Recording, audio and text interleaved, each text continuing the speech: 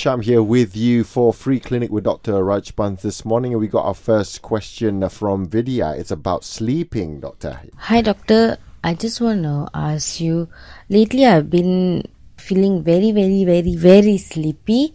Although I've been completing my 8 hours sleep, but my 8 hours sleep is not stagnant, where I sleep in the afternoon for about 6 hours and then at night I'll sleep another 4 hours or 5 hours.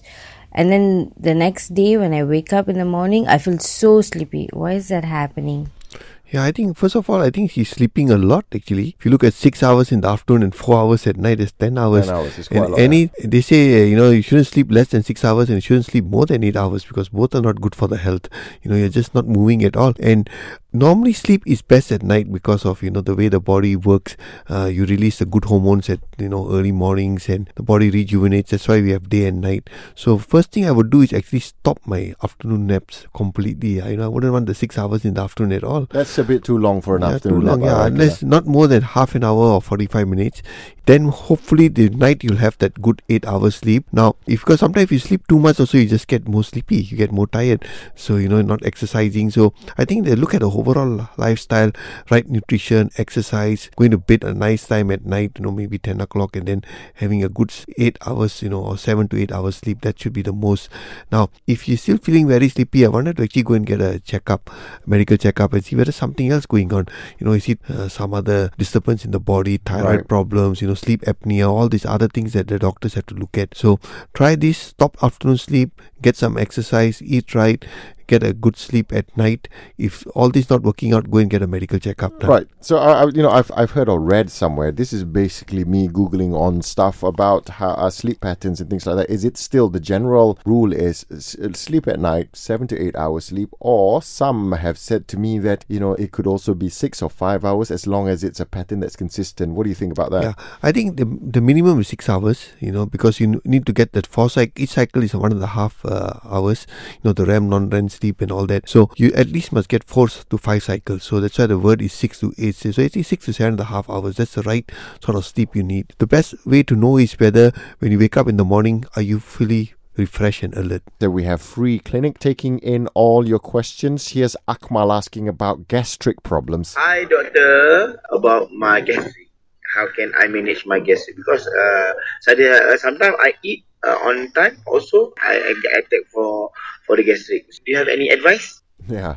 Okay, gastric is something that, if it's not getting better, you need to get a checkup done, whether you're dealing with something like a Helicobacter bacteria. That Helicobacter can actually be one of the causes of gastritis. Now, the other thing, of course, regular meals, what type of meals you have, whether stress is another big area that, can increase all the wrong chemicals, the wrong hormones, increase your gastric juices, poor sleep, so eating a lot of things. If you smoking, that's another big cause. For those who take alcohol, that could be another cause, eating the wrong type of foods or eating food late at night and then going to bed, because this can cause reflux. So there are many causes of gastritis, and if it's something that's really troubling, I think the best thing is still go back and see a doctor and see whether you actually need a scope done, check for Helicobacter, and then if all those are normal, then you're just going back to a right lifestyle. Got it. And it's not just as simple as staying hungry for a long time you get gastric. It's not that. No. I mean, a lot of people do things like intermittent fasting and they never get gastritis. So it's nothing to do with that.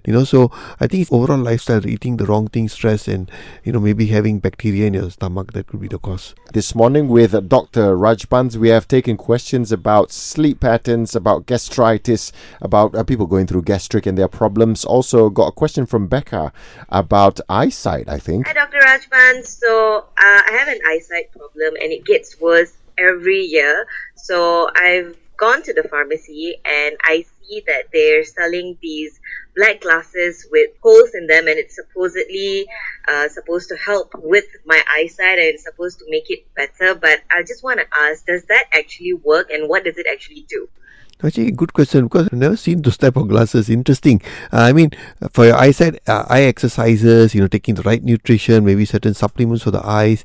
But I would rather go and check with your ophthalmologist, and see really why your eyesights are getting worse. Is something else going on? Whether you're using the right type of glasses. And maybe this question should be asked to the ophthalmologist, who would be probably more aware of whether such glasses really do help or do work. Because I've never seen this, so it's something interesting. So I would still go back, look at lifestyle. and then check with your ophthalmologist whether these glasses will really work for her. Yeah, help. This can't be just going to a pharmacy, get something simple like a vitamin kind of thing, and then just put it on, and everything will be all right. I think, huh? Yeah, so I don't think so. It's going to work that way, but I mean, good to check with your ophthalmologist and see what they think of all this. Yeah. Oh, I've seen those dotted glasses before. I don't know how you haven't seen, but I don't know whether it works. I've tried to use it before, but it just makes me a bit dizzy, so I don't use it. So I mean, yeah, since you wear glasses, you have tried us. So no idea, because I have never, really, I don't wear glasses, so maybe that's why I didn't look at the glasses. Yeah, I think, best is, like you said, doctor, you need to check with the proper medical personnel for this. And sometimes I forget these terms, ophthalmologist. Okay. Right. Okay. We're still with Dr. Rajban, President of Malaysian Wellness Society, taking all your questions. It is a free clinic Thursday. We've taken a few questions already right now about knee pain from Bob. Hi, doctor. Good morning. Okay, doctor, I got a knee problem. I'm 40 years old. I'm 150 kg. Right, doctor? When I sit more than half an hour, 1 hour, when I stand up, my knee is very painful. I don't know why. Can you help me, doctor? Yeah, I mean, obviously he's trying to ask whether his weight is the reason for his knee pain, because I had an uncle once before who told me that the reason I tore a tissue on my ankle while playing football is because of my weight. Does this whole weight thing affect your joints or knee pain and any other pains? Yeah, definitely, because your joints take the bulk of your the weight and the gravity pressure. So the heavier you are, the harder the knees have to work, and those poor knees are just there holding on, through that all their ligaments and their meniscus and whatever. And basically what's happening is weight has caused probably some pressure, and he's getting what we call osteoarthritis, inflammation of the cartilage, the joints, and already he's having pain. So definitely he's going into acute inflammation. Right. Now, of course, when he goes and sees a doctor, they will look at things like, try supplements. Certain supplements help your joint, but basically for him will be definitely weight loss. Doctors will give him some injections to reduce the pains, reduce the inflammation, but until he doesn't lose his weight, he's going to come back.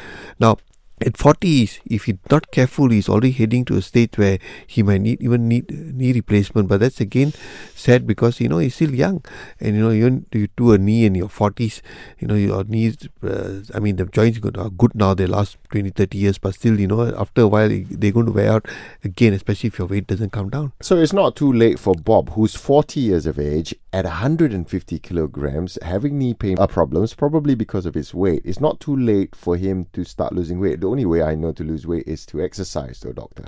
I mean, if you look at weight nowadays, from what we're getting, our experience is 70-80% actually is your diet. Okay, all right. Yeah, so exercise plays a part, but not so much. It's your food that you have to really look at, and that's something that really, the whole thing about what you need to eat is a whole topic by itself.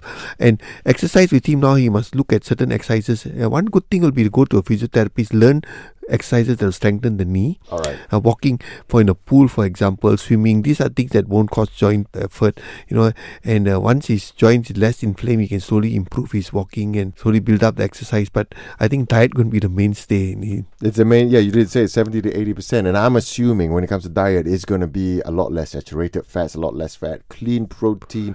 Am I getting it right here? Of high in fiber, very low carbohydrates, refined carbs, huh? Yep. So low refined carbs, low saturated fats, a lot of plant-based foods, and some, like you said, a bit of lean meat, and with exercise you should lose weight. Thank you for sending in all the questions. Right now we've got Mahmood asking about one of the biggest Malaysian problems, cholesterol. Morning, doctor. I have a problem with my cholesterol, but I've been taking medication. So lately it's been okay, under control. I check my cholesterol every 3 months.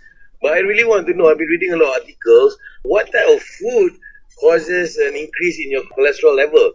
Because some people say seafood, some people say, but that's good cholesterol. Then the bad cholesterol, I'm confused. Yeah, I think the cholesterol debate is really going on now. At one time it's bad, now they say maybe not so bad. 80% of the plaque anyway is calcium, not cholesterol. So whether it's the calcium you should look at, not the cholesterol. So your cholesterol was, they say take low fat. Now they realize that it's not just the fat, it's the sugar that also gets converted to cholesterol. That we've heard of that. Insulin does that, so they convert you to, especially the very bad, the dangerous one called the very low density lipoprotein. So you got the low density, the LDL, which is bad. Then you got a VLDL, which is even worse, and then you got a HDL, the good cholesterol that takes cholesterol out of the vessel. So basically, simple, cut off all refined carbohydrates, your sugars, and that's a whole big thing, formulations, and cut off fried saturated fats. That's another big thing with your trans fats. Again back to very plant-based diet, some lean meat, nuts, some fruits. So together with exercise, now things like your good fatty acids, like your fish oils, for example, all these can, your avocados, some of your nuts can increase your good cholesterol.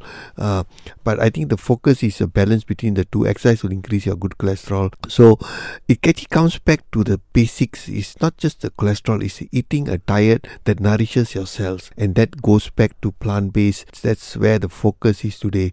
We believe that humans, if you look at how humans are, we are actually meant to be herbivorous. We don't have canine teeth, we can't produce our own vitamin C. Just like carnivores produce their own vitamin C. Our gut is more towards plant-based. So that's, I think, the bulk of your diet. If you look at the blue zones, the Okinawans, the Sardinians, the people from Ikaria, they're actually very plant-based. A little bit 20% of other things, like meat. So I think that's the way to go, and I think your cholesterol and weight problems and all the metabolic diseases will be solved. Yeah. Well, because I think we as Malaysians are known to be people who do not like vegetables. I think we should increase on that and reduce on what you said we should reduce. Yeah.